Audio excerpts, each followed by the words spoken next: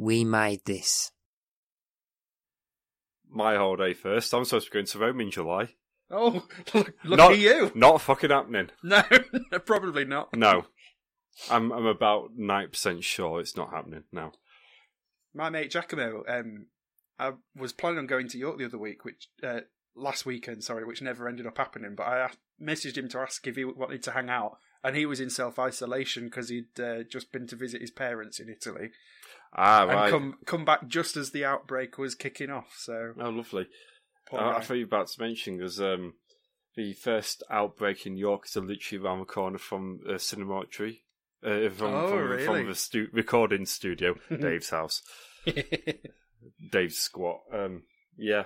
Which is quite funny because a couple of my wrestling friends stay in the exact same place. Really? They went there for wrestling in January, about 2 days before it all happened. Shit. I mean, if they're clearly okay, I mean, they might not because they went to the bit in Germany that's quite infected over last weekend, so. Yeah. Yeah, coronavirus is fun, isn't it? It's weird. Yeah. Yeah, I'm sure swine flu was as serious, but I never got to hear much about it. I heard references to it back in the day, but yeah, there when we were kids, we just didn't really know what was going on, did we? We were like 20 by then. Was it? 23? Oh, I'm thinking of mad cow disease. That's why. You see, I remember mad cow disease a lot more than what I do swine flu. And it's weird, but I think it was the year we graduated from uni, so I think we're just so in our bubble at the time. Yeah, that's probably right. And it basically predated social media. I mean, we used Twitter first, way before everyone else did. At Excel Comics. Oh, that takes me back. I got banned. This shows how Twitter's changed.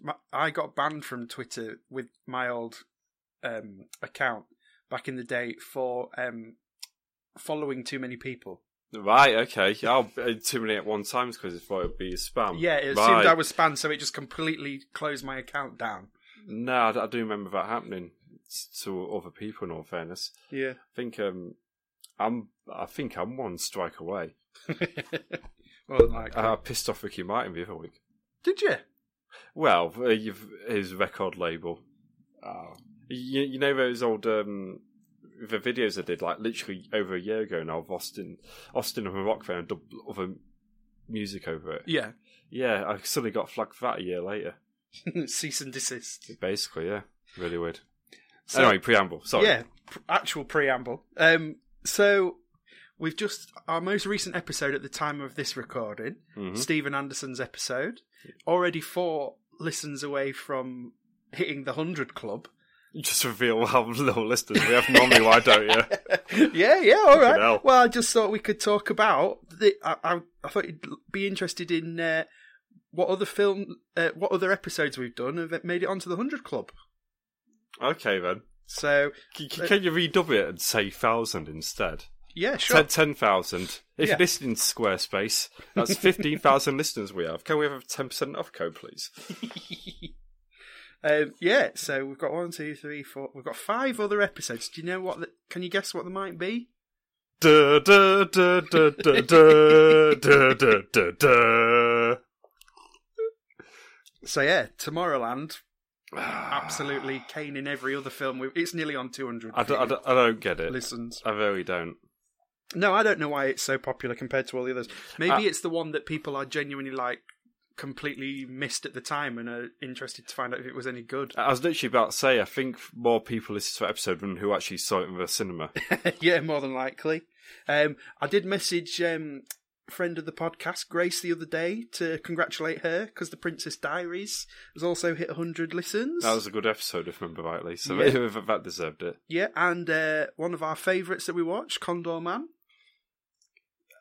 Random, very random. Like, why are people so interested in a film from 1981? A lot of people that interact with us online often bring up Condor Man as having remembered it from being a kid. So I think it's a lot of people's entry point to our show. So what you're saying is that we've got an aging demographic? Yeah, pretty much, yeah. Then one of your favourites, Escape to Witch Mountain? That's a pretty decent film, yeah. Yeah, I remember watching that as a kid, and I'm glad that's doing well as well. Seems to be a nice mix going on, because I was a bit worried that if we'd start skewing too new and that became popular, then we wouldn't be able to go back to the other old ones, which, as much as I hate seeing the same film over and over again, I think it's more in spirit with the podcast. Do you think there's ever going to be a demographic for this show? Like, do you ever think there's going to be a period that people prefer over others? And... Well, from what you're saying at the minute, I think we're about to die out from coronavirus. Yeah, pretty much. And then our final one that's in the 100 Club is the Computer Wore Tennis Shoes.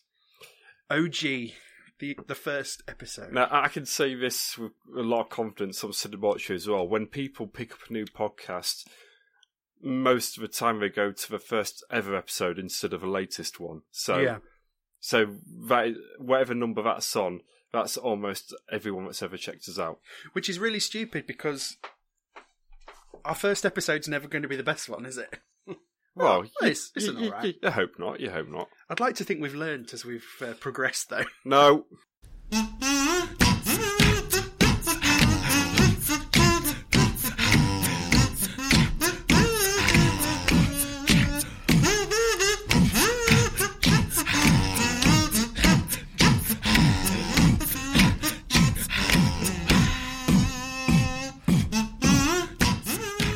Are you just incapable of reading my handwriting? Is that what it is?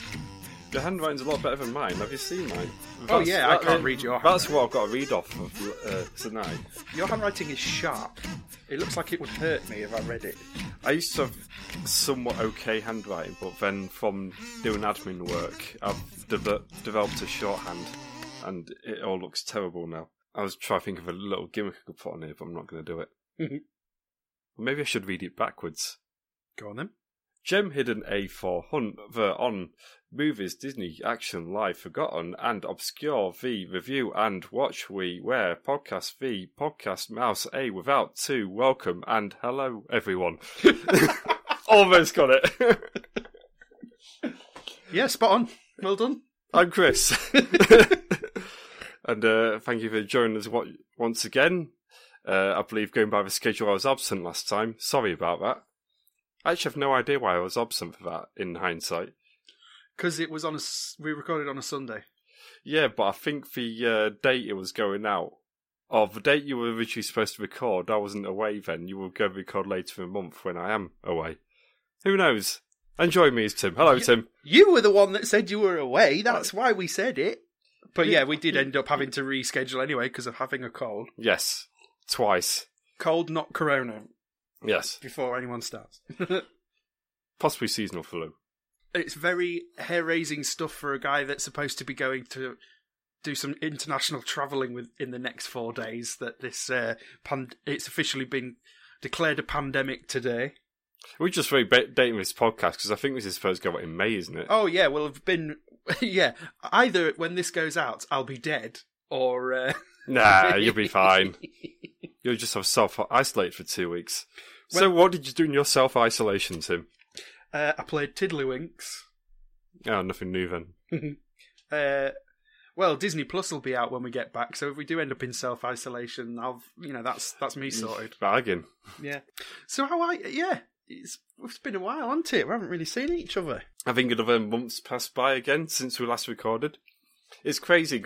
So, I know this sounds odd to like listeners because, you know, we're on every fortnight, but sometimes we're able to do 4 or 5 recordings in a row. I think our record so far was 6 last summer. Yeah, it was, yeah. 6 straight weeks we managed to do it, and then we ended up not recording for like 2 months straight after that.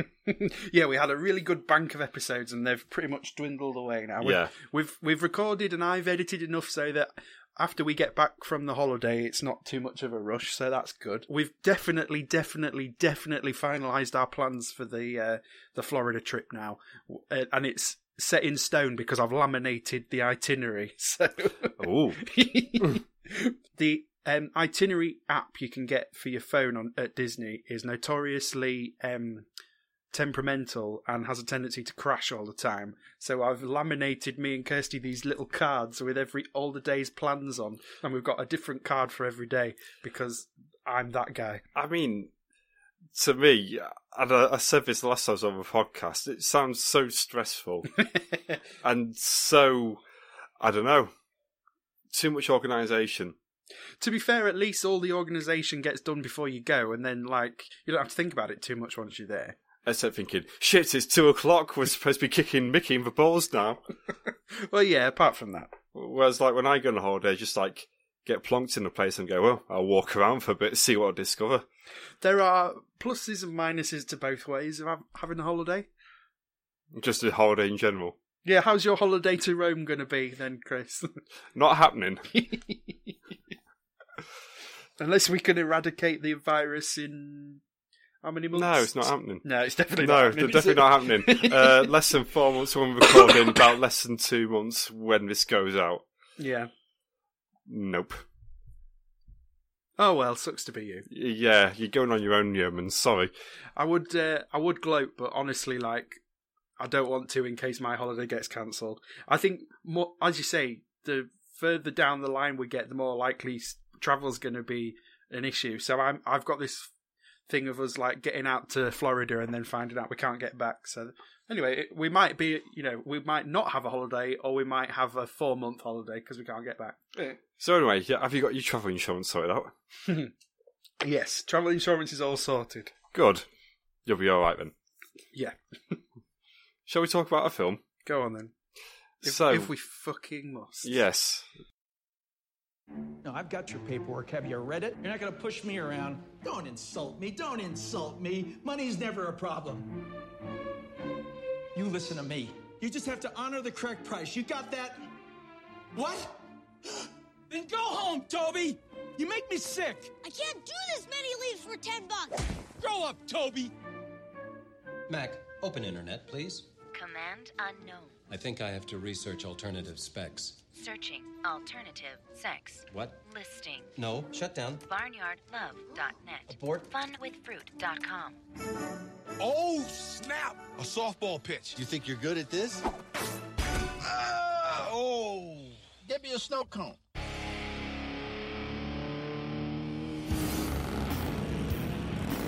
Wow. This is it.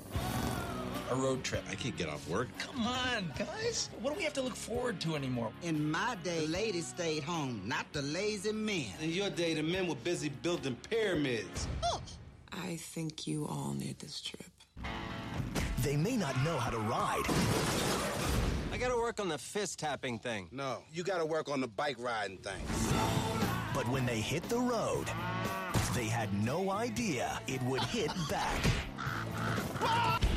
From Touchstone Pictures, they went looking for an adventure. What did you do? Maybe I blew up their bar. Oh! I know, that was bad. And found a journey Balls, baby! they'd never forget. Never let life get too safe. Every now and then, you gotta slap a bull. This'll be interesting to see now that the bull's alert. Alert!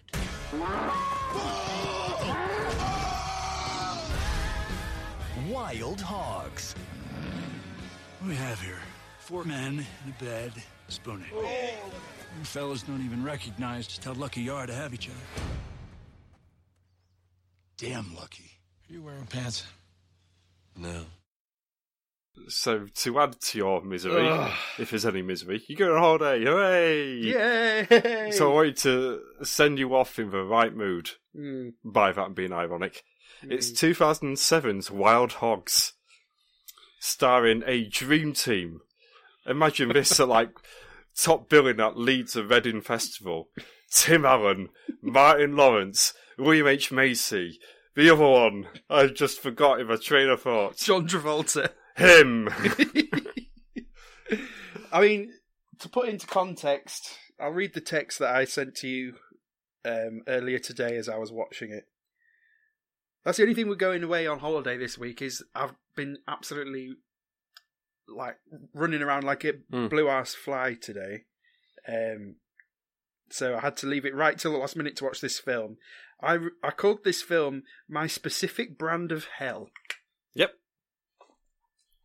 You're welcome. This was really, really difficult for me. Can you say why now, or is it going to get into a spoiler? No, I think we'll just... I know there's specifically one bit which I've completely forgot about. I'll say one bit. It's a gag that comes up immediately shortly after where I thought, yeah, this for 2007. Bloody hell. I really keep forgetting how much society has changed in such a very short time. Especially when we're doing this podcast. Yes. Like, you think that we were. I can't. Well, for all my sins, I remember watching this at the time. It's weird, like my dad downloaded it, and I think he thought he was helping me out because I just started doing my film degree. I think this was like 2007. So he just thought, oh yeah, download lots of films for you, but like nothing of actual any intellectual value. He's just like, yeah, here's Pirates of the Caribbean and here's Wild Hogs. So yeah, thanks. So your dad was the Disney Plus back then? More or less, yeah. But it was more like Disney DVR Plus. Oh no, DVD minus, I should say. Is play it didn't work on DVD Plus. So, yeah, shall we begin? Yeah, you crack on, and I'll join in when I feel like it. Okay then. Which will be never. So. Oh, good. So I'm just going to read these notes then, which I can't hardly read because of my shorthand. So, America's Jeremy Clarkson, Tim Allen. Yeah, good. Yeah. He's on a motorbike, and he's joined by all of his A-list, B-list, do you reckon, this 2007? B/C-list mates. Yeah. Yeah. Because I think at this point, John Travolta sort of slid back down again. It's post-Battlefield Earth, so he slid back down again. Now, was this before or after Hairspray? That's the most important thing for me to know. I think he had a slight revival with Hairspray, and I want to say it was about the same time. I think it was. Because I think John Travolta attached himself to a few of these Disney projects. Yeah, it was the same year. Yeah. Was Hairspray Disney? No. Okay. It feels like a Disney film, though, doesn't it? It does, yeah. Because to point out, it is a Disney film, but it's on the Touchstone side of things. Which, very much on the Touchstone side of things, which we'll get into. Which for this podcast, for some of the dialogue that's coming up, it's very jarring that we get actual swear words and other derogatory language in this. It's very weird. So we're first joined by the four mates riding along, and firstly, William H. Macy takes a sign to the face as he's riding along to begin one of the many recurring gags that's sort of like... is like, first time, and then afterwards just like, yeah, okay. Yeah. Right. So he's the one that can't ride a bike, basically. Yes. The nerdy computer geek. Yeah. Computer geeks say they're no good for anything, are they? Every character kind of is a bit of a stereotype. Yeah. They're very stock characters, and he is the nerd. He is, yes. Because, well, in the next 4 scenes, we get a little bit with each character their own separate setting.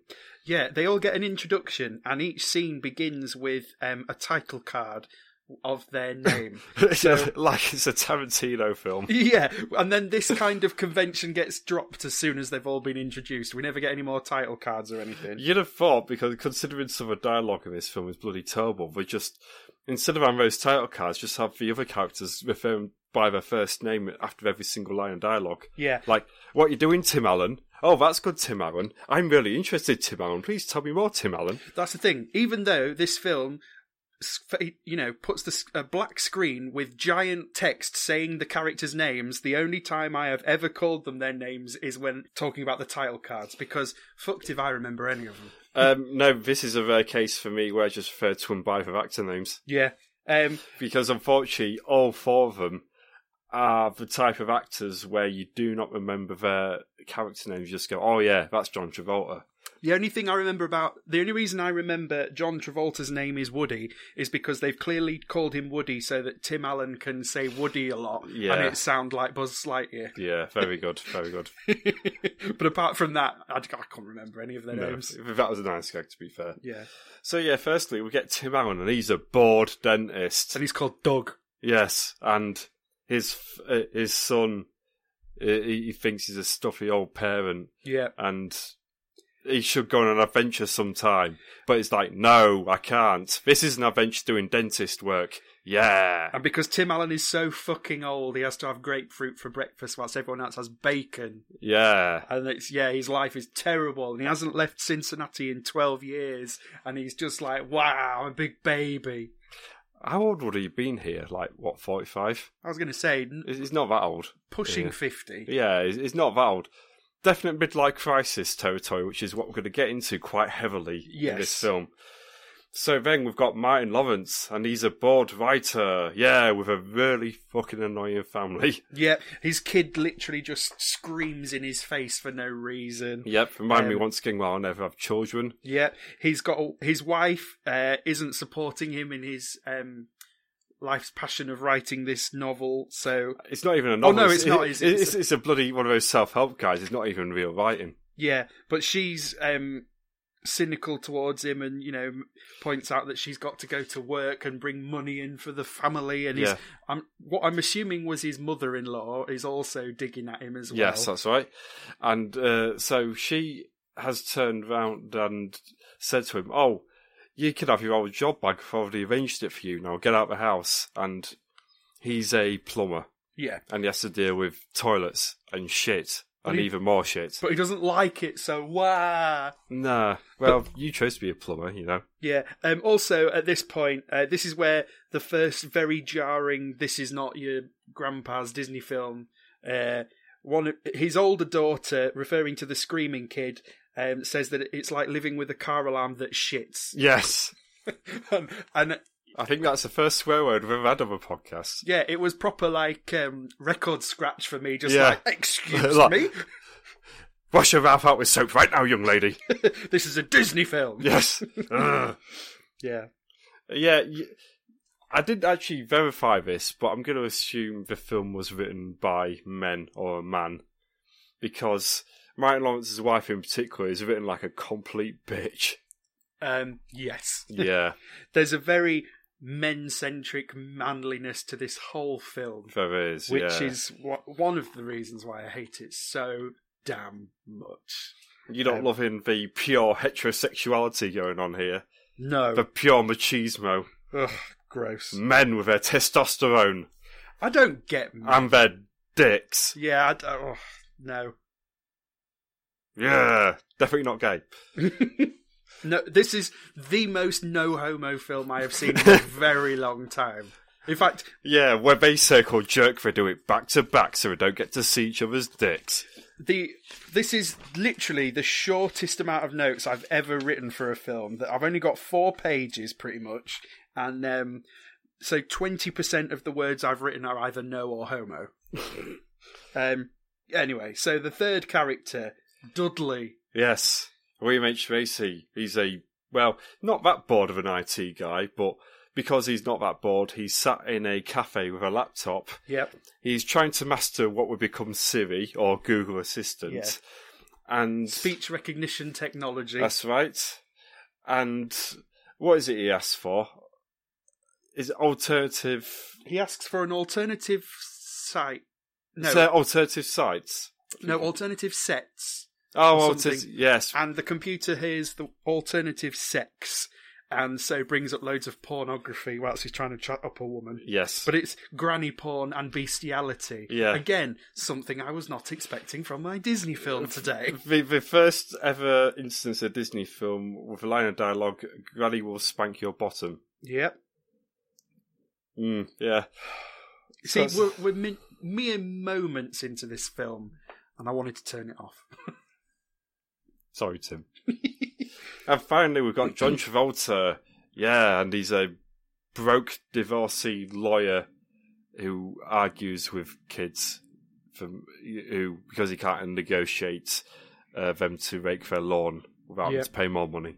Yeah, and we learn that his missus has done a runner and she's filed for divorce. So basically, we've got 4 men that hate their lives. Mostly because of the women in it, or lack of women in it. Yeah, I'll say all the problems seem centralised around women. Because women are fucking horrible, man. Get cooties off them. But also men are weird, so I'm not gay.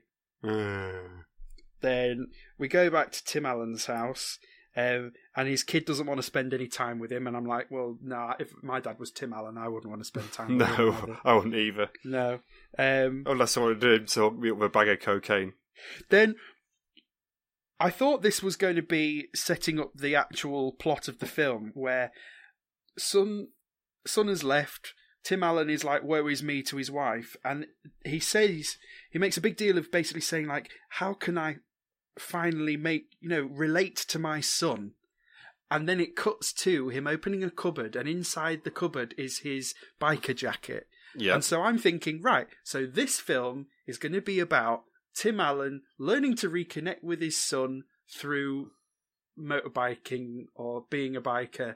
But fuck, does this not go that way? No. Nope. It might have done at one point, but the final draft does not. Because immediately we go back to him riding again. Yeah. And William H. Macy falls off his bike again. Yeah. I just wrote, William H. Macy absolutely fucks it. He does, yes. And I think he totals his bike for now. Yeah. So then he's riding back at John Travolta's. Riding bitch, as John Travolta puts it, very, very shortly. But no homo. No homo, Chris. Even though, they're sat, front to back, with all the vibrations going on, and William H. Macy's checking out his aftershave or whatever it was. Yeah. But they're definitely not gay. And then when they actually get into the bar that they're driving to, someone else who's at the bar, who's trying to be all macho and biker, then mentions in a conversation that he and John Travolta had a really nice spa day the other day. And John Travolta takes real offence at this as well, because no homo, Chris. John Travolta in this film is definitely not a puff. I can say that, by the way, you can't. Yeah, I know. So you wouldn't get this, but the person he speaks to is a star of a popular reality TV show called American Chopper.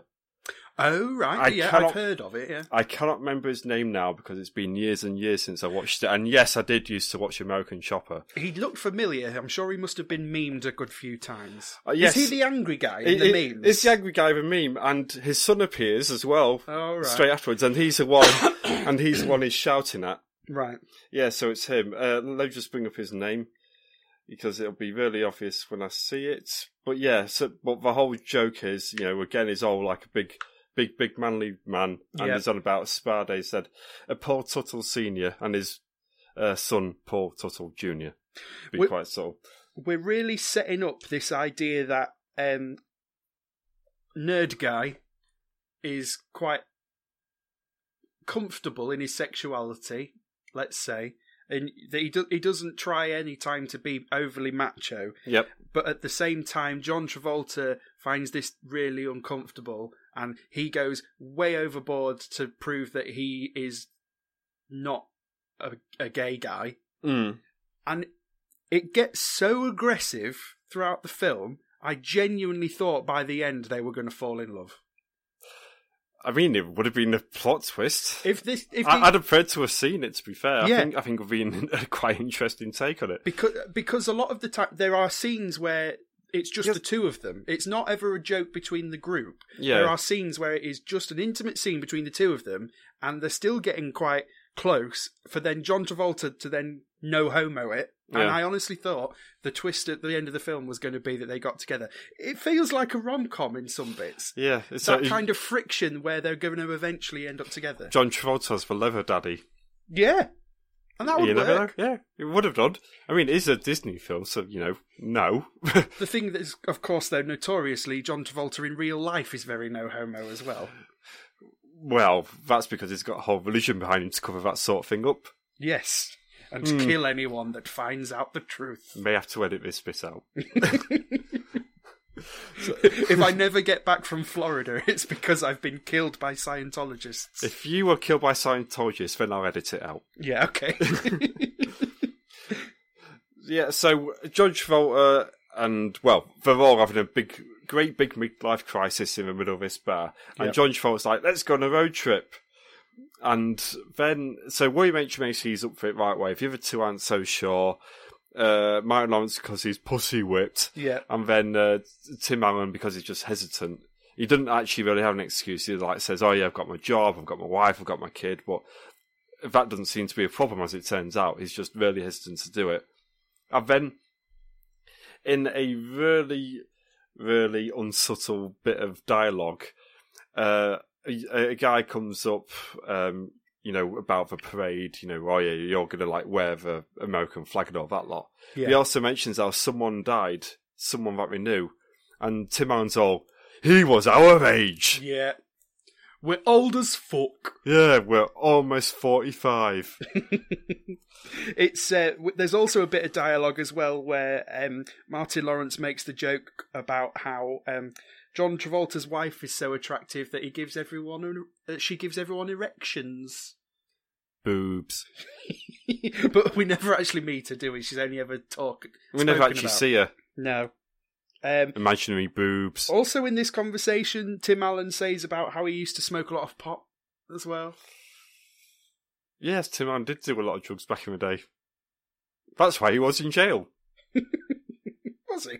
Yes, that is definitely true. I didn't know that. You can leave that bit in. Okay. That is factual. No libel here. No. All facts, all the time. So after this, we go back to Tim Allen's house, where he does an entire scene, which is basically, I wanted to do this on Home Improvement, but, they wouldn't approve it. Where he basically has a full-blown mental breakdown. Yep. And where he just starts eating food like the French for some reason, as he claims. Yeah. And going off on one. I'm not lame, I eat meat. Yeah. I'm a man, I'm a red-blooded male. It's basically like a Trump supporter who's been told, he's not allowed to bring a gun to a venue. Yeah. And then he eats a whole stick of cheese or butter or whatever it is. Well, they called it butter, but it was white. It looked like lard. It looked like brie. Yeah.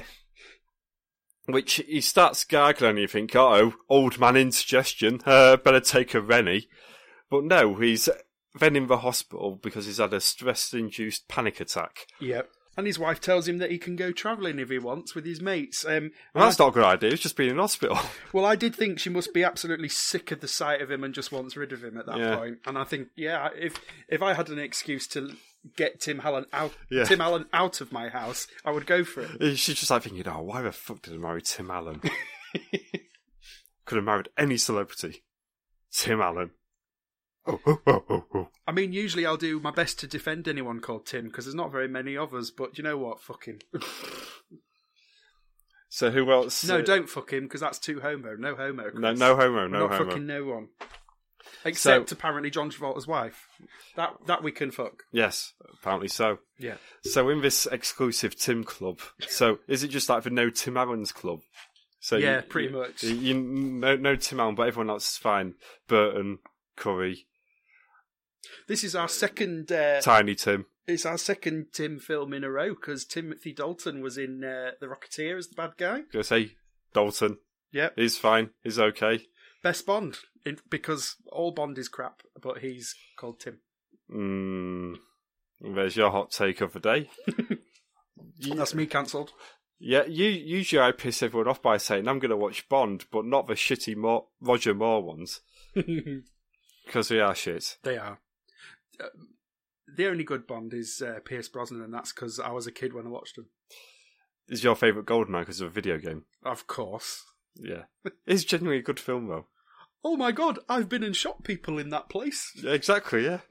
Oh my god, I shot Robbie Coltrane in the balls with a rocket launcher in this place. I remember this toilet cubicle. There's a man with a green hat on in that one. I remember that noise in the soundtrack, that... So yeah, off they go. No one else gets a scene establishing that they can go on this road trip, with Martin Lawrence establishing that he's actually told his wife that he's off to a toilet bowl seminar in Cleveland instead. Yep. And because lying to your spouse, always fun. I'm sure, well, I think she's justified for being mad after this, but what a bitch anyway. She doesn't deserve the truth. No, she doesn't, because she shouts at him. So all women are bad because of that. Nag, nag, nag, nag, nag. I'm alright, lads. This is one of those films where the few women that are in it serve one of two roles, which is either to be annoyed by, Yep. to be shouted at, or to be ogled at because they're hot. And there are no other female characters otherwise. It's about 90% of all Hollywood films, Tim. I know, but this is a very egregious example. In this scene as well, we establish that we're throwing away all GPS's mobile phones. Yep. It's a cock-waving contest, but with throwing devices away. Yep. And there's also this weird bit, which is never followed up on again, where William H. Macy reveals his new tattoo, which is of the old school Macintosh logo, the rainbow apple. Yep. And I assume the gag here, because Tim Allen's like, not sure about that. I assume the gag is because it's a rainbow, therefore homo. But, do you know what? I didn't even cotton on to that. Because what I did cotton on to is obviously that even in 2007, that is a historical image now. Yeah, it is, yeah. Because they didn't use that logo back then, did they? No, it's way older. It's been like the white sort of transition apple since 2000 or so, with those Macs with the like turquoise backing and all that lot. Yeah, so I think the logo changed then. Yeah, so it's kind of, look, he's a nerd and he could be gay. Yes, that's the gag. Right. Hooray! Road trip. Yep, we finally get on the road trip. Yep. So first of all, they come across some college girls in one of those lamb buggy sort of things. Yep. Hey, we look cool because we're wearing our leather and all that lot. Yeah. But then suddenly it starts raining, so they all hide under a poncho, and then the girls laugh at them. And you literally hear the girls call them losers at that point, as like an extra bit of audio that has been added in it after the fact. Yeah. And it's all a bit like, yeah, cool. But my argument is, come on, lads, half your age plus 7. Yeah. Then they end up camping for the night. Yep. William H. Macy walks onto one shot with a carrier bag in his hand, which he just says, "This is poop, don't eat it."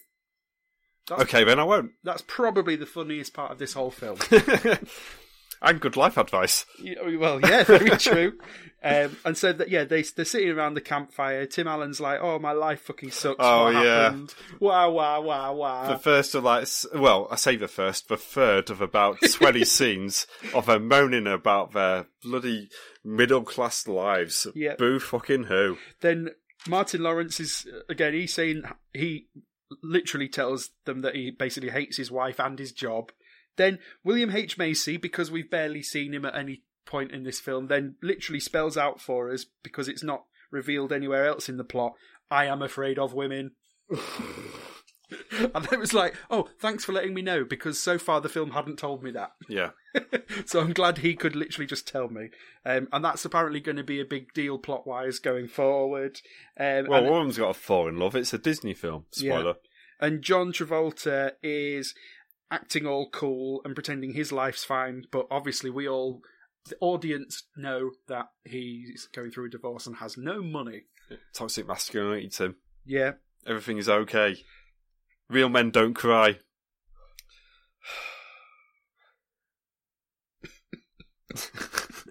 I cry watching this fucking travesty of a film. We're about 20 minutes in. Yeah, I know. And then the tent catches fire, because of course it does. Yeah. Because reasons. They need something to end the scene on, so he chucks a marshmallow that's already quite toasty backwards. What the hell is it with Disney and camping films? Every film that we've watched has a camping scene. Yeah, I know. We've had... Yeah, but I'll say, have you got a bingo card back up? Because I think this is going to rank quite highly again. I don't think I had it on the bingo card, to be honest. Oh dear. I mean... Maybe we should do a new bingo card, because... Yeah, but at one point I was afraid this could get into Old Parent Trap and would review it again for a third time. I've got the bingo card up there. My next big purchase after Disney is definitely a new laptop, because this is on its arse now. Think bigger instead of laptop. Podcast studio. Yeah, so on our bingo card we had crappy child actors, so... Yes. I mean, they were child actors. I didn't think they were too bad. And they were fine, to be fair. They weren't crappy. Dodgy special effects? No. No, not really. The pratfalls were all done for real. Casual racism, there is one instance. That comes up soon. Well, in fact, there's a couple in there, actually. Yeah. Car/vehicular chase, yes. Yeah. Plenty of them. Animal cruelty, yes. Yeah, there is. Bloody hell. Yeah. White actor playing another race. I don't think we've got that in this. Protagonist is a middle-aged man. 4? We've got a whole line just on that. Casual sexism, yes. No shit. Casual assault, I mean, I think I meant... sexual assault, sorry. Almost. Oh, yes, there is sexual assault. I didn't see a Volkswagen Beetle, though. No. Half-ass musical segment. Well, in that last scene, yes. John Travolta sings Britney Spears. Oh, but yes, there is some more coming up, isn't there? Coming up, yep. Protagonist is an authority figure. Does a dentist count as an authority figure? Perhaps. Probably not. Probably not, no. Bet/wagers, no. One female character. There might as well just be one female character. I mean, there's 4/4 of a female character. Yeah, okay. So. Yeah, that's fine. Matte painted backdrops, no.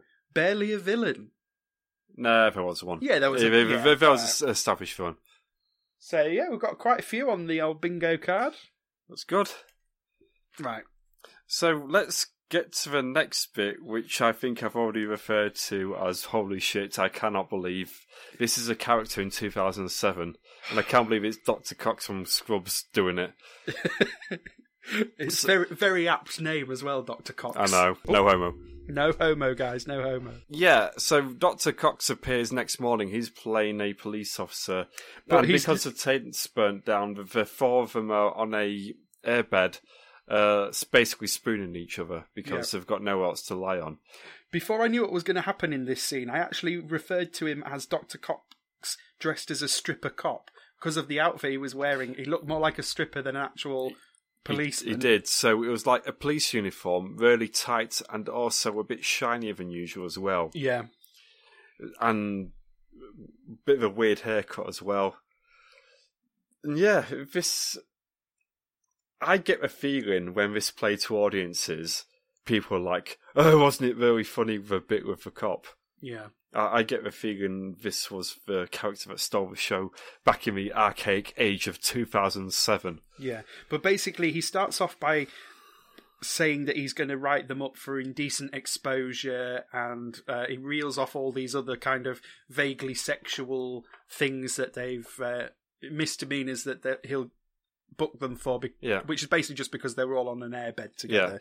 Yeah. But bear in mind that when he's walked up as well, all the dialogue... He's just like, oh yeah, I can't believe you blew me last night. I can't remember the bloody context of it, but there's all sorts of bloody innuendos going on. Yeah. Or double entendres, I should say. But then it turns out that he's faking, and he's not going to book them. In fact, he is a very, very, very, very gay man who wants to sleep with all of them. Yeah. And aggressively so, basically approaches them, let's say. Mm. And...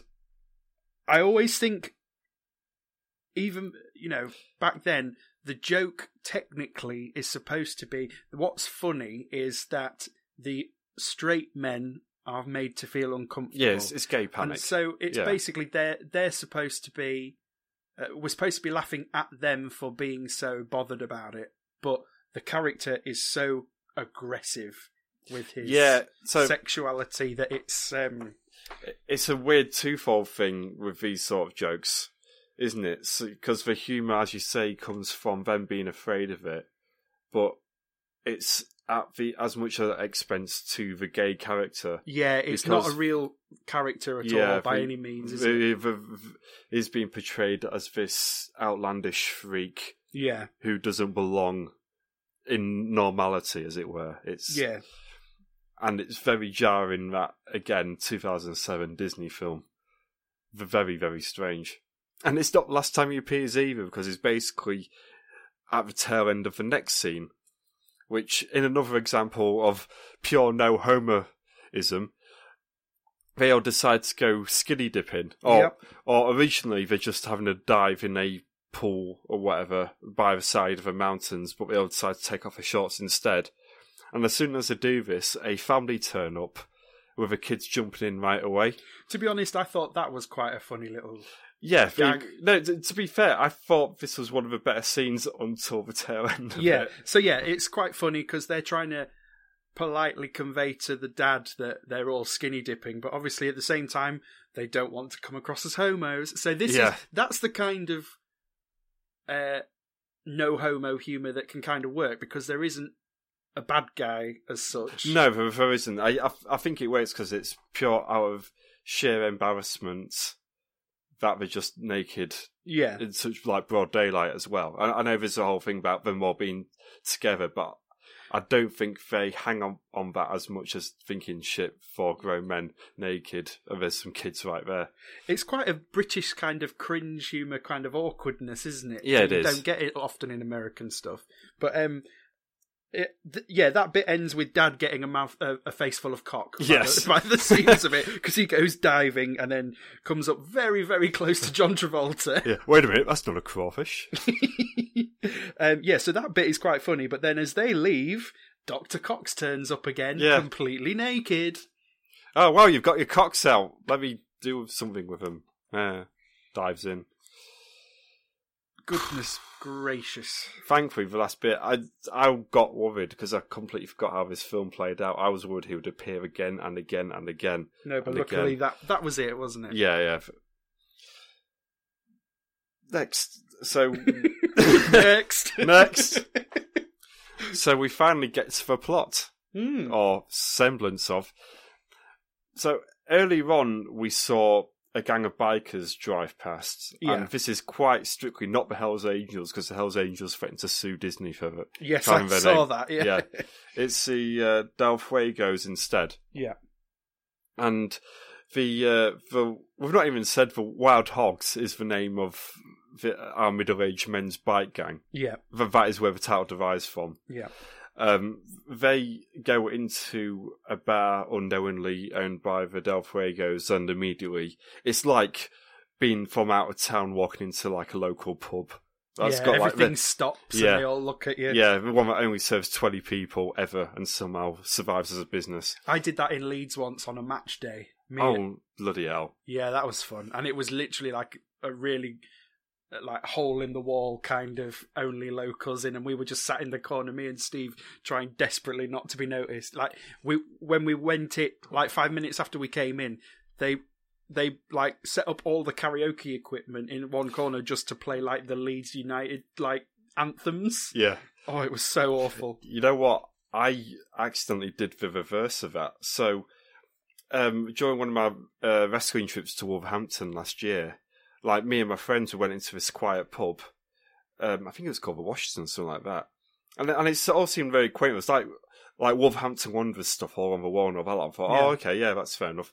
Got a drinks and all that lot, sat down on like a table outside. This was at 20 to 5. Literally 10 minutes later, dozens and dozens of Wolves fans pull in. And as you said, like, they got out of karaoke bar as well and everything like that.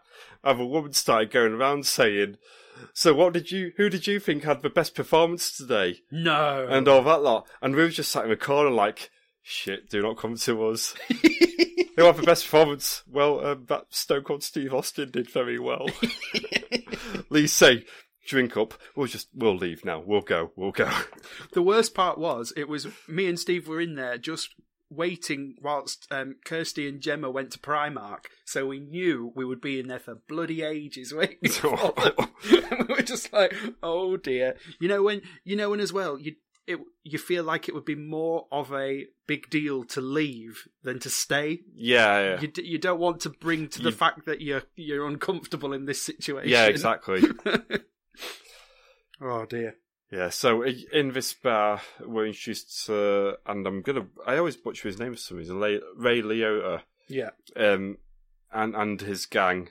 They have a very awkward conversation with our heroes, in quotation marks. It's kind of where they're all trying to gauge each other, aren't they? Yeah. So the Wild Hogs don't know if this guy's going to kill them, but also he's trying to get a feel of them at the same time. Yeah. At this point, I just wanted to point out before we carry on, the note that I'd written, we were 30 minutes into the film at this point, and I had to circle it because it was very important. All I said was, can I take another hour of this?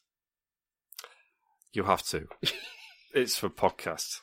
I was very, very good. I watched it all in one go. You sat there, you stared at the screen angrily until it went away. I pulled the Band-Aid off and got it all done. Oh.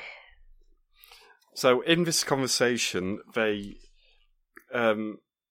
basically suss out that William H. Macy is a bit of a gullible wuss. Yeah. And Ray Liotta trades bikes for him. Yep. The, whatever it's called, I don't know, the Panther bike. I don't know much about vehicles to begin with. That he saw as he went in. But it turns out to be a big ruse because Ray Liotta's bike is actually not got any wheels on and is just a frame. Yeah. But the trade goes ahead anyway. And the gang leave with the tail between the legs with William H. Macy on like a sidecar next to John Travolta's motorbike. Yeah, looking so they're rather basically pathetic. a bike down. Yes. Just before they leave, Martin Lawrence said a line that I had to go back and watch 3 times to make sure I'd got right. Oh, yeah. But he does say, does anybody else get that pre-rape feeling? Oh, yeah, there was that, wasn't there? I'm sure that's not the last rape gag either. I get that this film is... I mean, it was a 12. And technically, I kind of see that it is a 12 because technically... There is like no nudity. There's very little swearing. It's dialogue. You know, rape at the end of the day isn't a swear word. Yeah, but there's so much of this kind of content that it's like it's I'd say it was bordering on a 15, but it's not. But it is. Do you know what I mean? It's weird. Like BBFC, they have strict guidelines, but when it comes to actual swear words, there's certain words that aren't acceptable. And yeah. You could probably... I assume if you try to say rape in a U, it would suddenly get turned to a PG at the very least. Yeah. Yeah, it's an odd one. Yeah, it's a film that kind of proves the flaws in film ratings, I think. And I will say before they leave with William H. Macy down a bike, Ray Liotta goes into this really massive rant about posers in leather jackets and all that lot, which is... And says that they're not real bikers because they're suburban living and stuff like that. This is going to be a really redundant question, but Tim, do you get bike culture whatsoever? No. No. I find it all very weird. And, I mean, this is a film about midlife crisis, but it's very much a midlife crisis thing, isn't it? The thing is, this film... Everyone that goes to the Yardbirds is having a midlife crisis, I've never been in the Yardbirds, but I've heard things. Yeah. To be honest, like, I think this film is a very bad example of what biker culture is. Like, everyone in it is such an extreme stereotype. I'm sure if I was a biker, I would hate this film. I think, like, because you tend to see a lot from, like, the Hells Angels and stuff these days doing a lot of charitable work and stuff. So I think, like, the hyper-masculine culture that you see in films is probably quite different to what it's like for the reality of it these days. But at the same time, it's not something that has ever appealed to me. If you couldn't tell from my... from your tone. And all I understand from them is that, they're a weird, somehow, pillar of the community in a way. In fact, they help. They also take no shits whatsoever when it comes to bad ends and all that lot. Yeah. But I still don't get the whole thing. This whole sequence there with Ray Liotta laying into them, it kind of... The nearest analogue that I could relate to is it was kind of like... a bit like gamer gatekeeping, when people are always saying, "Oh, you're not a real gamer unless you unless you can master Dark Souls and you've completed every Mega Man game, and you know you've got to be able to name all 151 Pokemon, and women definitely aren't gamers." Like, it reminded me very much of that. In fact, we don't actually see any female bikers, I don't think, in this. No, you don't. No, it's all men. Yeah. But it's basically, you like video games? Name your top 3 Philips CDI games. Exactly, yeah. Which are Thunder in Paradise, Hotel Mario, and that Legend of Zelda one that gave birth to all those YouTube poops. Right, moving on. All heroes strive for come.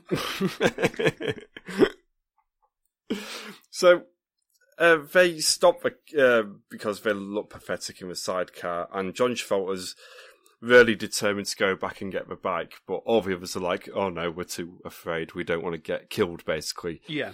So Travolta's like, yeah, screw you, I'll go get it myself. Yep. So he goes back, and for some reason the keys are still in the ignition of William H. Macy's bike, so that makes that job easy. Yeah. But instead of just riding and sneaking off with it, he cuts the gas lines of all the bikes that are in there, which I don't know how he manages to pull that off without anyone seeing him, because that's a lot of bikes he has to cut through. Yeah. And so he manages to wheel the bike away and he retrieves it. Now, this next bit to me, which becomes a bit of a plot point, doesn't make much sense, considering what John Travolta, what his character so far has been trying to be this really cool person, isn't he? Yeah. Like this badass. But what he says in how we got the bike back is that he went up to him, talked to him, and basically pointed out that if you don't give a bike back, that's theft, we will sue you, and all this lawyer speak. Yeah, which isn't cool. So, yeah, it doesn't make sense why he wouldn't just say, oh yeah, I'm such a fucking badass, I cut all their lines, stole the bike, and by the way, we better get away now in case they do come afterwards. Yeah. There's a massive disconnect there. Yeah. What also happens is he manages to blow up the entire bar as well, doesn't he? So, which is the bit you can imagine him maybe leaving out. But yeah, it's more badass to cut their lines and run away. Yeah, that's the thing. He could have kept the blowing up the bar bit a secret, because only he sees it in his rear view mirror. With a really comical mushroom cloud explosion kind of thing. Yeah, pure bloody atomic bomb going off sort of thing. But why he has this other explanation about lawyers and all that lot, it doesn't fit what they were going for. And then they stop at a petrol station, but John Travolta's like, no, we've got to keep going, because obviously he wants to get as much distance between them as possible. And bear in mind, he then spends all but the last 15 minutes going, no, let's go, do something else, quick, let's run away, no, let's not do that, no! But because he wants to run away right away without filling up first, they don't see a sign, because it's obscured by a truck saying, last petrol stop for 200 miles. Yeah. And lo and behold, next scene, under the baking midday sun, literally being followed by a vulture, they're wheeling their out-of-petrol bikes along the desert. But they finally get to a town called it's called Madrid. It's Madrid. But they say it in a weird way. Madrid. It's like how we call it Moscow and Glasgow. Yeah. It's Madrid. Yeah. Madrid, New Mexico, they're in. Which is a real place, I found out. Oh, right, okay, I didn't actually look that up. Yeah. But they find a diner, so they run in, and there's a comical, well, in inverted commas, comical bit of them like spraying the soda fountain in their own mouths. Yeah, it's like the water bit that we've seen before. And there is a waitress, which nerd guy keeps trying to talk to, but he can't. Yeah. Because I don't know if you remember, Chris, but he can't talk to girls. No, he can't. It's established here as well, because when they come in, the locals think they're causing trouble, but that's because they also think they're part of the Del Fuegos. Yeah. But they're not, they're just idiots. And once it's established, everyone's cool with them. After trying to talk to Nerd Guy, this is our first racist joke, is, of a fashion. William H. Macy goes back to the guys and says that he wanted to sound funny to her, but all he could think of was black jokes. Yeah. I mean, you sort of know what sort of person he actually is, don't you? Yeah. If that's in the forefront. Let's just say his character, he probably says the N-word casually. In a better version of this film, William H. Macy would be kind of the guy that's the nice guy that you're all supposed to root for. Yeah. Because everyone else that is in this film is a fucking prick. He's a dickhead, yeah. But then every so often things like this happen, which then proves that he is also a bit of a prick. Which is weird, isn't it? Because he's the one with all the character arcs, isn't he? Yeah. There's like two bits of character growth that only he has. Everyone else stays in stasis for the entire film. they don't really achieve anything, learn anything. He's the only one who, from A to B, has something at the end. And yeah, you're right, you throw in dialogue like this and you're like, well, what sort of person are you? It's kind of like the others all joke about him being this geeky, nerdy character, but he is quite confident. Well, not confident, but he's comfortable in who he is. Yeah. Apart from not being able to talk to women. So it would be easy for him to be like the straight character that you can all side behind. And I think, and as I say, a better script and a better performance would make him the character that's likeable. Mm-hmm. But the problem is, this film also thinks that being a nerd is funny. Yeah. And that is something to laugh at him for. But the joke never goes beyond, look at this man, he is a geek. I was just going to quickly look up, and I will do. I'm just wondering what year the Big Bang Theory first came out, because this seems to be a thing. Oh, it's very Big Bang Theory, isn't it? Same year, 2007. Fancy that. Yeah. So this is a point in time where being a geek is still a bad thing. Yeah. That doesn't really change until what? Do you reckon? It's certainly in the 10s. Being a geek became okay. I think I think actually it's kind of on that cusp where, in reality, geek culture was becoming very more on trend and popular. At the same time, like, Hollywood hasn't caught up and still thinks of geek culture as a stereotype that's negative. Yeah.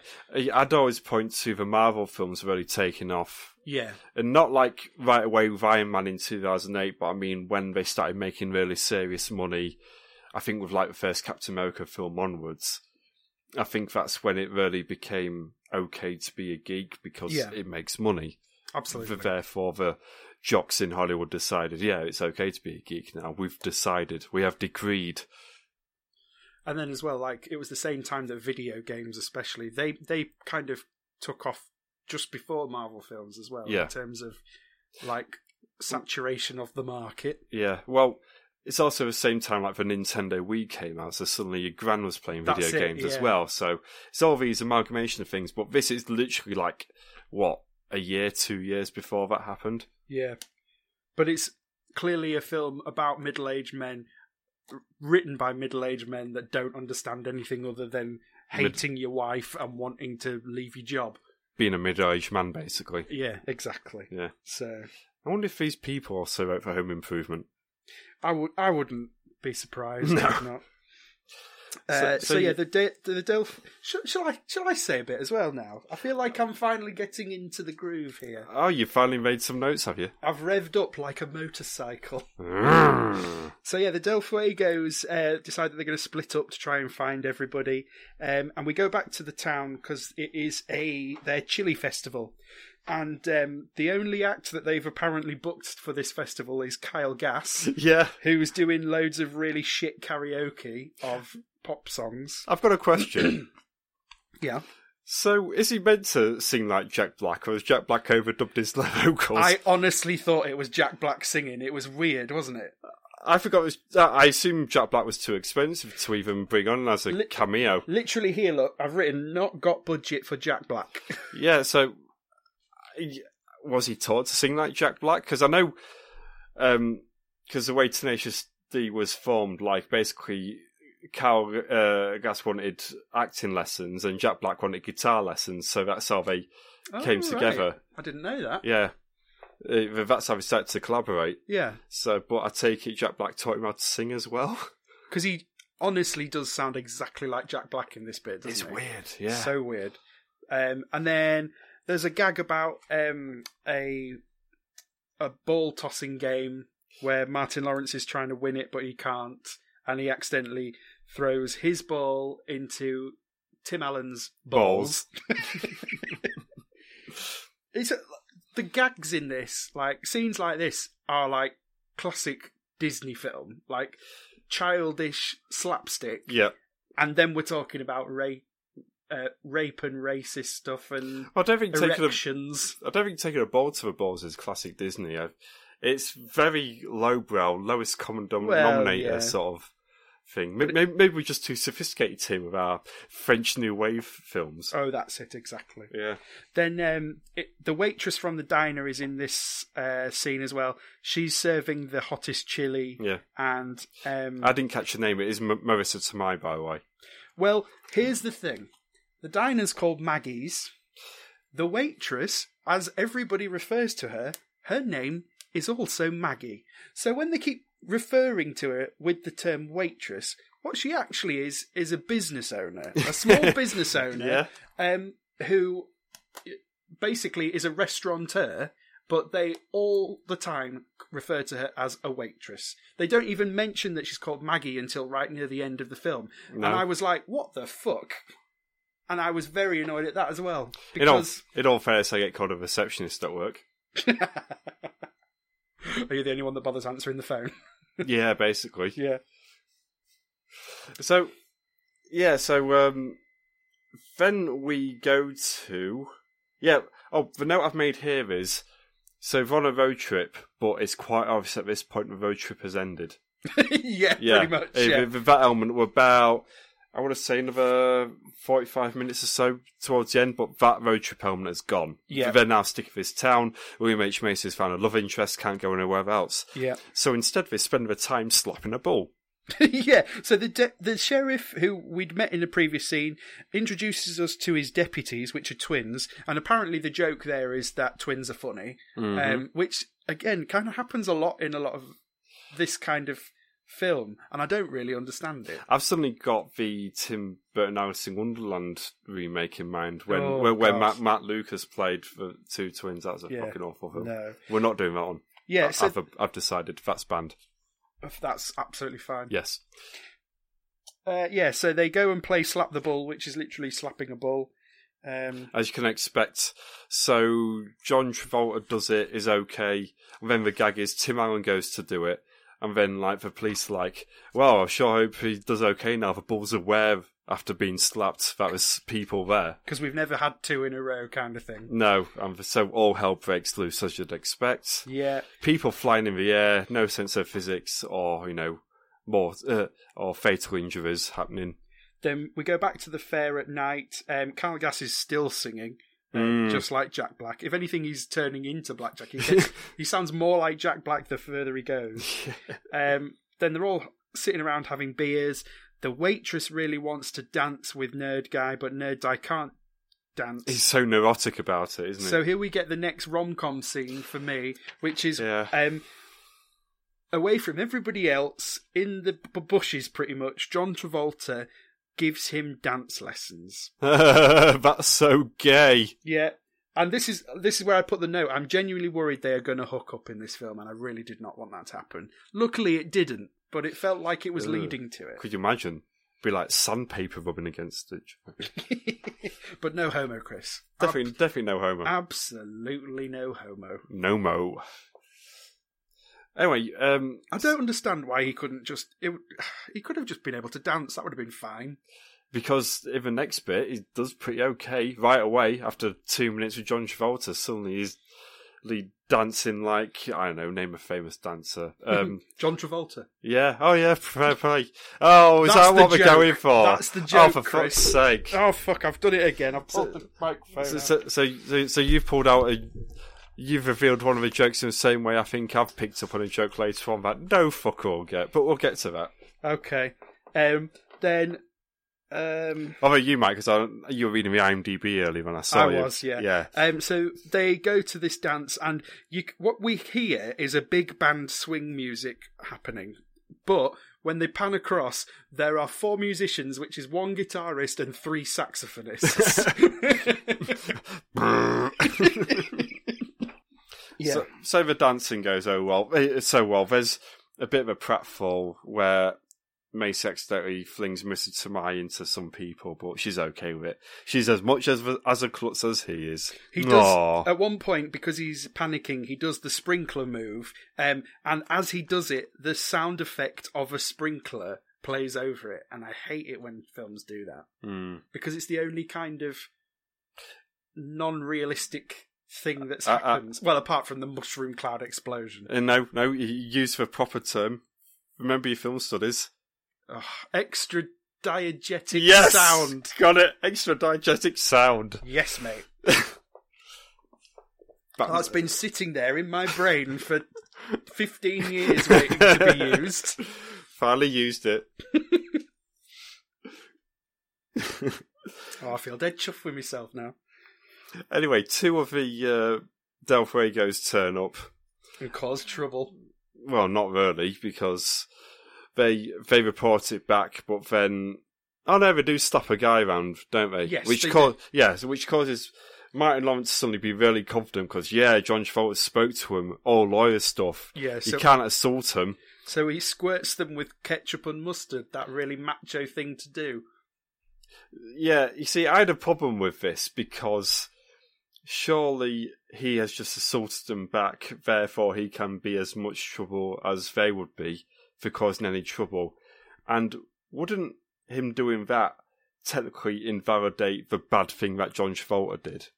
Yeah. It could be dropped. I know he, blew up an entire bar, but surely he would just, let that go in the background now. I don't know why John Travolta suddenly carries all this guilt, considering Martin Lawrence just full out provoked him. But then, after Martin Lawrence basically just throws sauce at this one guy, the town acts as if, and the Wild Hogs act as if they've saved the day. Yeah. And they get kind of praised, and they're all acting tough. And then Tim Allen rings his missus, who tells Martin Lawrence's missus, who is round at her house, about the road trip, which obviously she didn't know was happening. Yeah. So she gets mad, because of course she would. Of course she would. You can imagine how she gets mad. So basically, road trip, but in a very shrieky voice. Yeah. I'm not even going to try it. Yeah. And then Geek manages to finally snog the waitress. Awkwardly. And this is when I'd written, look, business owner Maggie. I was so mad that they just kept referring to her as waitress, which is the most derogatory term for what she was.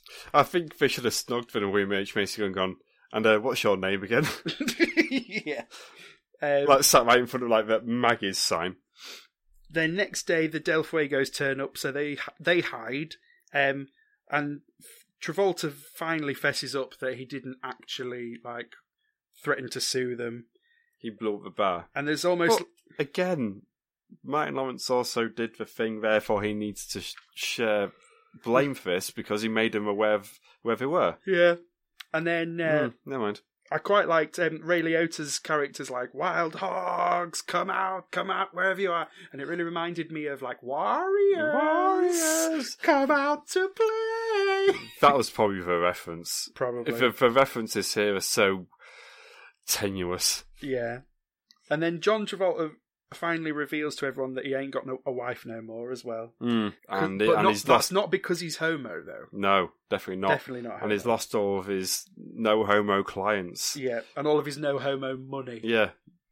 No. Nope. No homo-na. Hey! So Tim Allen gets really angry at him and basically says, so this whole road trip was just because you hate your life. And I was like, that is exactly the same reason he left on the road trip anyway. That's why we're all here. You all hate your lives. So yeah, basically this is the point just before the conclusion where everyone falls out for contrived reasons. Sorry, Rob. Yeah, okay, so in every film like this, they always have a bit where they all split up and they go their own separate ways so they can come back together as a reunited team. Yeah, the Avengers assemble. But I think this is the quickest turnaround for that ever. Yeah, because within 5 seconds they've all come back together, haven't they? I think if you literally got a timer on it, it couldn't be more than a minute and a half. No. But yeah, they all go to Maggie's house together to hide, despite the fact that they've had their falling out. And William H. Macy decides that he's going to take on the whole mob on his own. Yeah, because bear in mind, the gang have taken Maggie's, the restaurant, hostage, basically. Yeah. They're going in there, trashing the place. But then, because he turns up, they take him hostage instead. So he handed them himself on a plate, basically. He tries to act all cool. He's like got a lead pipe, but he accidentally throws it backwards, and it just all goes a bit wrong. He's so awkward again, despite the fact he just did the thing that made him awkward. You know, get a snog, and suddenly he's back to square one again. Completely unrelated to anything that's happening currently, but a note that I had to write down at this point was that before we went on this road trip, we had all these pratfalls to say that William H. Macy's character was clumsy and can't ride a bike. Then the instant we get on the road trip, none of that happens. No, it doesn't, does it? At this point, we've not seen him have a single accident on the road trip. No. Which is like, oh, all right. Mm. Just wanted to point that out. Lost his bike, though. Well, yeah, to be fair, that's not the best thing to happen. The idiot. But yeah, Ray Liotta's character comes back and he's shouting out basically that they're going to charge the Wild Hogs 10 grand disobedience fees and 40 grand to rebuild the diner. At this point, I was like, well, yeah, all right. That sounds fair. It's fine, yeah. Let's just destroy their property. I don't see anything wrong with that. And let's face it, we've seen the households that we all live in before we went on the road trip. They can afford it. Yeah. Remortgage the house, Tim. It's at this point that you kind of think, are our Wild Hogs the baddies? Oh, that'd been something, wouldn't it? Like a sort of like a double turn. So suddenly, like the Del Fuegos become the good guys. And they start crying because they've lost their bar and everything. Oh, we'll get to them crying very, very, very shortly. Yeah. So they threaten that they're going to break Nerd Boy's legs. This is a very uncomfortable image that we then see, which is they hang... Oh no, sorry, it's not their legs. There's a gag where they say, well, that's no good, I'm a computer programmer. Oh, yeah, so they're going to break his hands instead. Yeah. But then we go to them, they hang him from a tree in the middle of the town, and I felt this was a very uncomfortable image, because considering you've got your small town, you've got your gang of white angry men, it felt very much like a lynch mob. Yep. Lynch mob, sorry.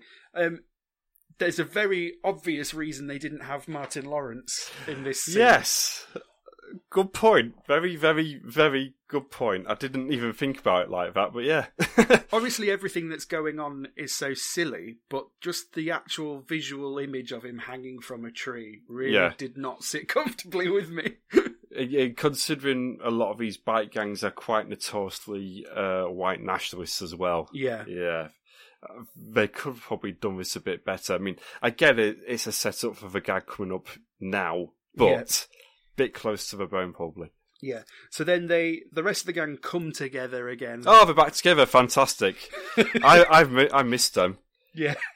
Gosh, this is like the Beatles reforming. Oh, it totally is, yeah.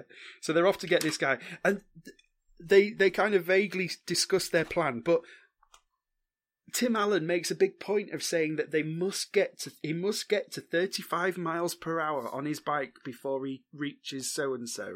As if, like, it's the fucking DeLorean and it's going to travel back in time. And he mentions it about 3 times. And I've no fucking idea why he needs to be at 35 miles an hour. I think it might be a Back to the Future reference. I honestly think, apart from that, that's the only thing it could be. Well, I said, for doing references, but we're not doing them correctly.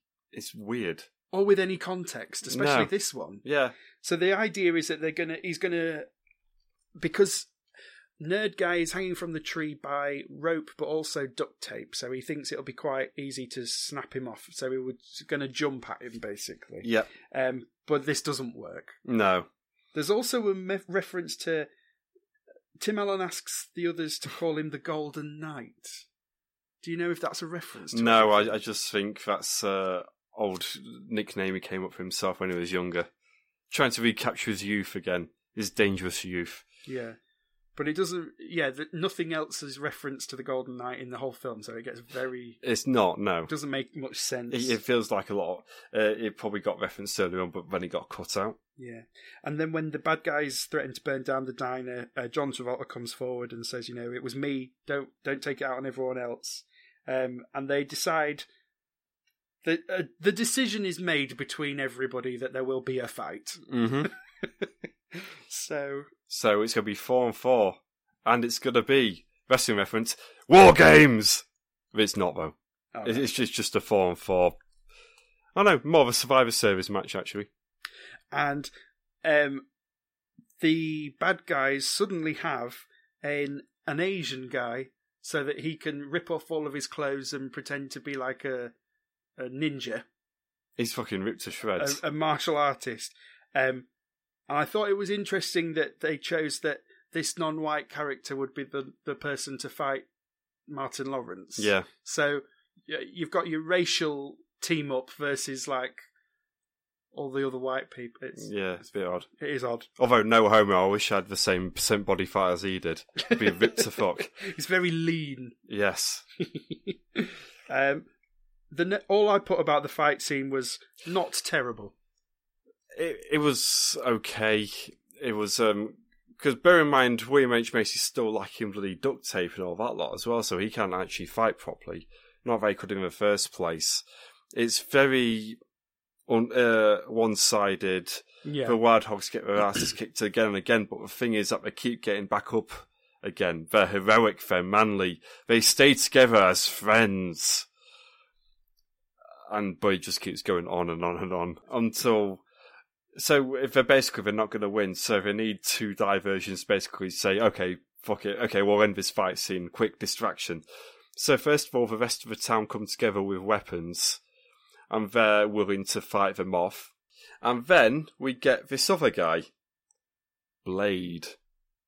What we've not mentioned at any point in our review so far is this character who is referenced a couple of times by Ray Liotta as basically the owner of the...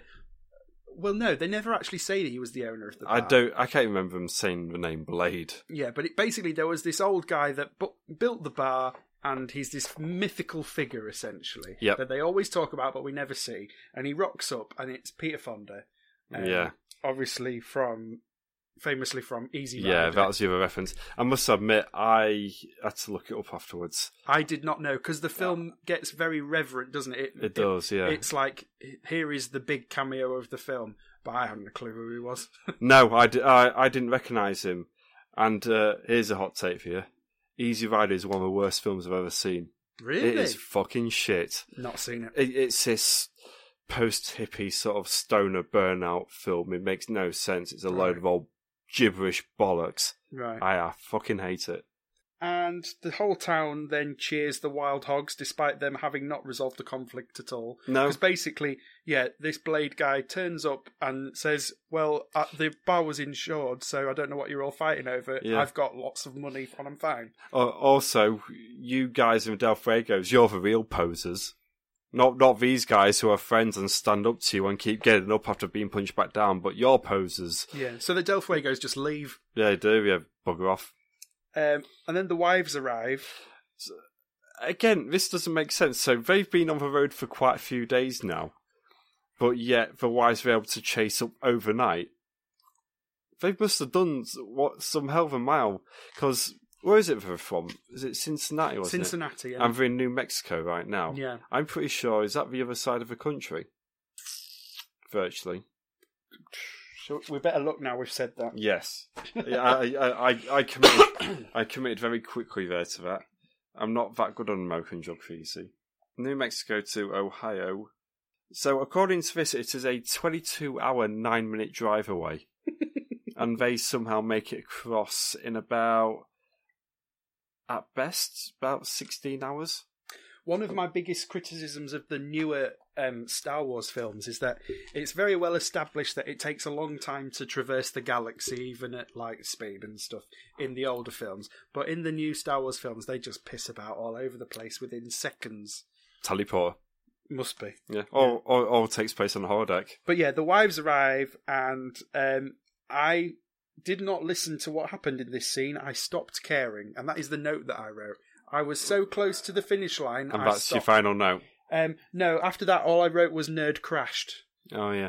So after this apparently 22-hour drive through a ripping space of time to get there, Martin Lawrence basically finally talks back to his wife, and she's like, oh yeah, fine, okay, I forgive you. You continue on your road trip. Because they're not even finished on the road trip yet. They're moving on from here. And meanwhile, for some reason, Tim Allen's wife has come along, and the son as well, for some reason. And they're like, oh yeah, you're doing great. Wow, Dad, you're so cool. You got punched out by a guy. Yeah. And so they're moving on from the road trip, and William H. Macy and Marissa Tomei are all still loved up. And she says, when are you going to be back? And he says, oh, I don't know, the roads and all that lot. And he says, oh, actually, it's going to be about like 6 days, a couple of hours, give or take, wind resistance. Nerd things. Yeah. And as they drive off heroically, William H. Macy crashes again. That'll be my nerd crash. Yes. Therefore, reverting back. But that's not even the end of the film. They finally get to the beach, don't they? Yeah, they get to California. And they've travelled all that way, and what do? Stare at women in bikinis. Girls! Women's knickers!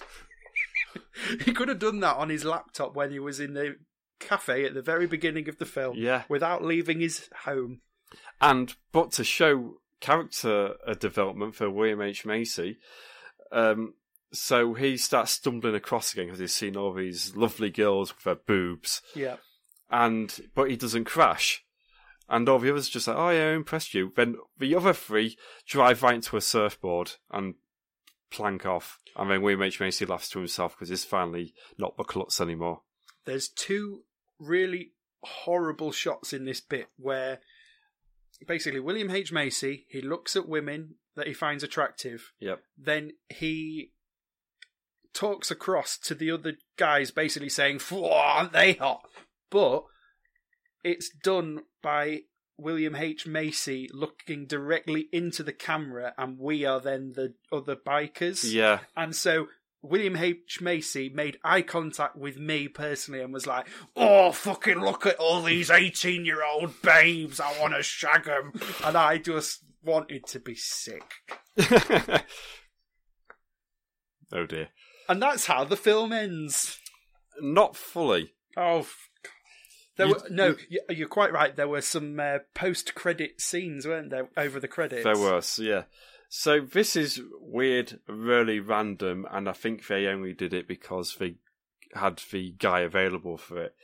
So in a bit that really ages this, really plants this in 2007, we get a skit of Extreme Makeover Home Edition, which, did you ever watch it back in the day? No, I was aware of it, but... And I know what kind of happens, but... Excruciating television, like really supposed to be feel-good, happy, clappy sort of reality. Oh yeah, we're a bit broken down, but oh look, all these people come together to build this really extravagant home for you. Changing rooms, but with a soul.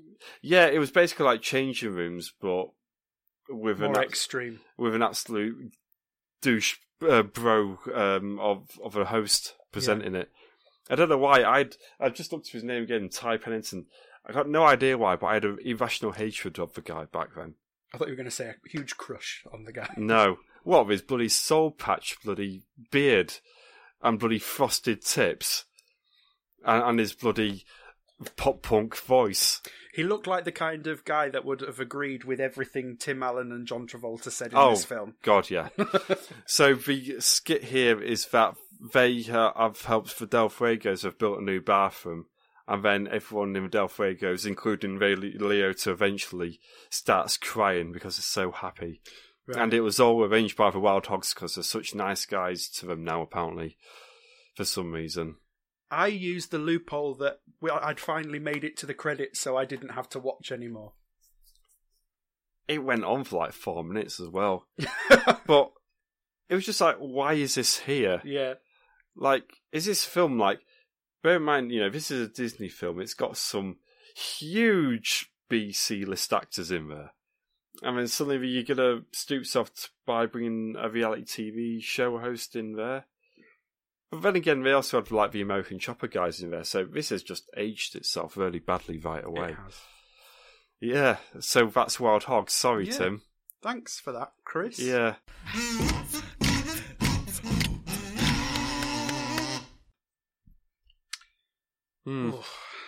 Well, it was something different, and this is definitely different. This is Revenge for Adam Sandler, anyway. Yeah, when you picked it, I assumed it was Revenge for Adam Sandler. Oh yeah, that'll say. Plus, after like making reference to Tim Allen and slagging him off for like the last 4 podcasts running, I thought I better, be fair and review something that wasn't the Santa Claus. To be fair, you wanted to prove that he was a bit of a shit. Yeah. And this is coming from someone who really enjoyed Home Improvement back in the day. Oh yeah, when I was a kid and didn't know any better and didn't know what a twatty was, then I did. I loved it. When I was 10 years old and didn't understand sexual politics. Yeah. Anyway, so what did you think, Tim? If you couldn't tell, I fucking hated this film. Every single second. There was no... The script was horrendous. There was nothing... No part of the dialogue was even entertaining. No. None of the characters were likeable. And I'm genuinely not sure if that was supposed to be the case. I don't know if we were supposed to hate everybody. I don't know if we were supposed to be on their side. I genuinely don't know, because whatever was supposed to be humour was so not landing that I don't know what was supposed to be a joke and what wasn't. Mm-hmm. I mean, from a filmmaking side of things, technically it looked absolutely fine, but I found absolutely zero enjoyment from this film.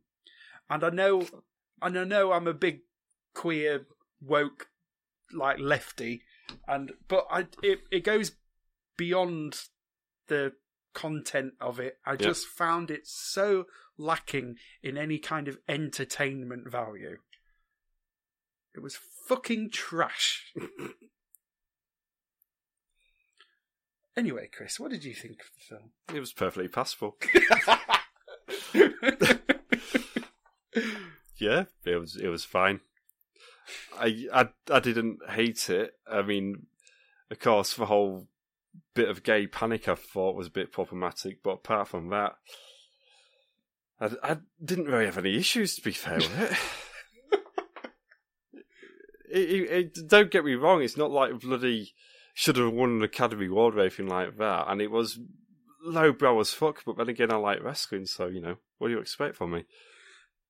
I mean, we've watched other films that are passable, but I feel like this is less than passable just because I just didn't find anything enjoyable, and I didn't want to go on the journey. Everything about it was not fun. Okay. I feel like there are other films that we've seen that I would definitely class as passable. This was not it. I get the thing we're not getting past 10 gems here, and it's not going to be my fault. Well, I'm going to let you go first because I want to hear your gems, and I don't want my gems to influence yours. You mean to pump it up a bit? Is that what you mean? Okay, I'm going to give it 6 gems. Again, I've seen it before. I don't have that many issues with it. It's disposable trash, basically.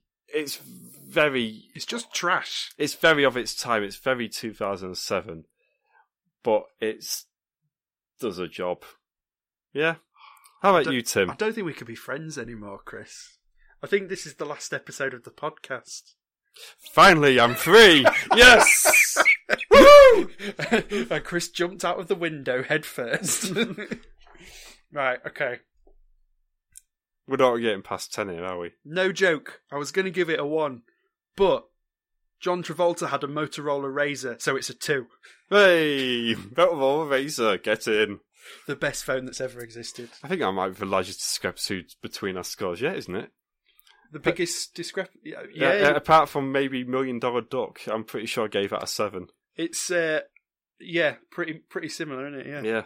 I just realised technically it's my pick for the next film, and I've not thought about it for a second. Boo. Oh, no, it's not. Next episode, we've got a special guest.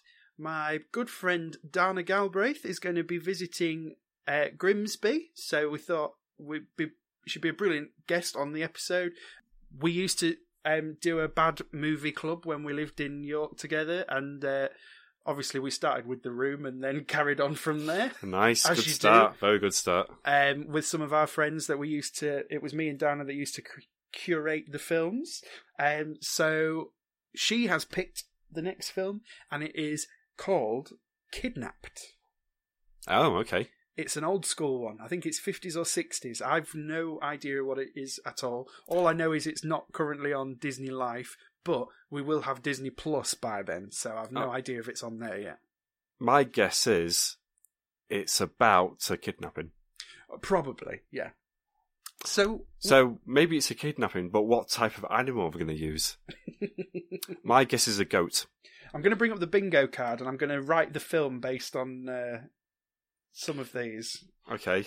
So, yeah, it will be, as you say, a kidnapped goat. Yep. Which for some reason has been dyed bright blue. Yep. For no apparent reason. It hates the Jews. Yeah. And it is a talking goat, so for the whole film there's a really dodgy human mouth digitally added over the face. And the voice will be a crappy voice actor that's a child. And the villain is the goat's existentialist crisis. And there'll be a half-assed musical number about the big blue goat, We're sexually assaulting the big blue goat. Oh dear. The villain will drive a Volkswagen Beetle. So they all do. Where can people find you on the internet, Chris? Well, if I've not been banned from Twitter, I'm at KidSwole. Please don't sue me, Sony Music, for a meme I did a year ago. And where can we find you, Tim? You can find this podcast at Podwam on Twitter, and we're also on Instagram at Without a Mouse. And you can also find me on Twitter at TimblesRH. Oh, very good then. Well, is this a bit where we say bye? I think this is the bit where we kiss, but like in a no homo way. No, definitely not gay. Are we going to go skinny dipping down at the Humber? Yeah, go on. All right. Not gay. Bye. Without a Mouse is part of the We Made This podcast network. Logo by Chris House. Theme tune by Ether Orr.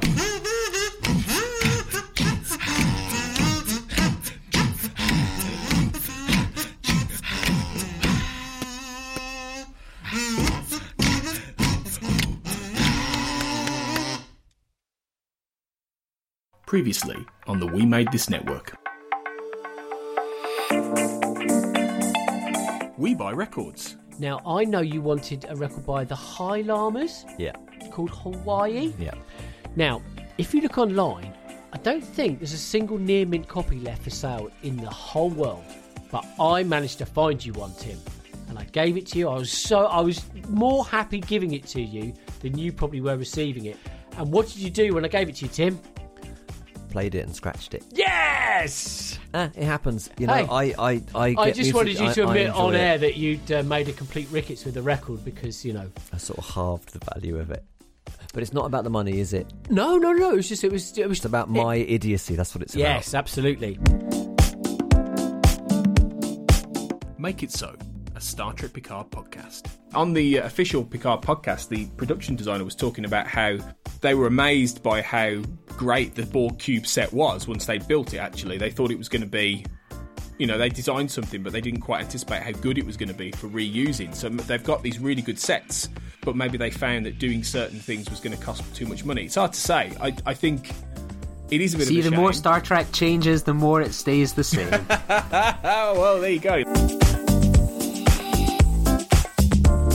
Without a Mouse. When you watch it on the Disney Life app, whenever you watch a film, it has a short sort of description that comes up every time you pause it. Yep. So I wrote it down because not knowing where this film was going to go, I just wanted to read it first and then come back to it later. It said, a heroic, inspirational adventure that will thrill beyond imagination. These descriptions of this app is very vague. Yeah, this could literally be talking about any action film ever. Yeah, it literally could be Wonder Woman. But what stood out for me was the use of the word inspirational, as if like... Is he? I know, exactly. I thought I'll write it down, and then by the end we'll go back and decide if that was true or not. Check out all of these shows and more on the We Made This podcast network.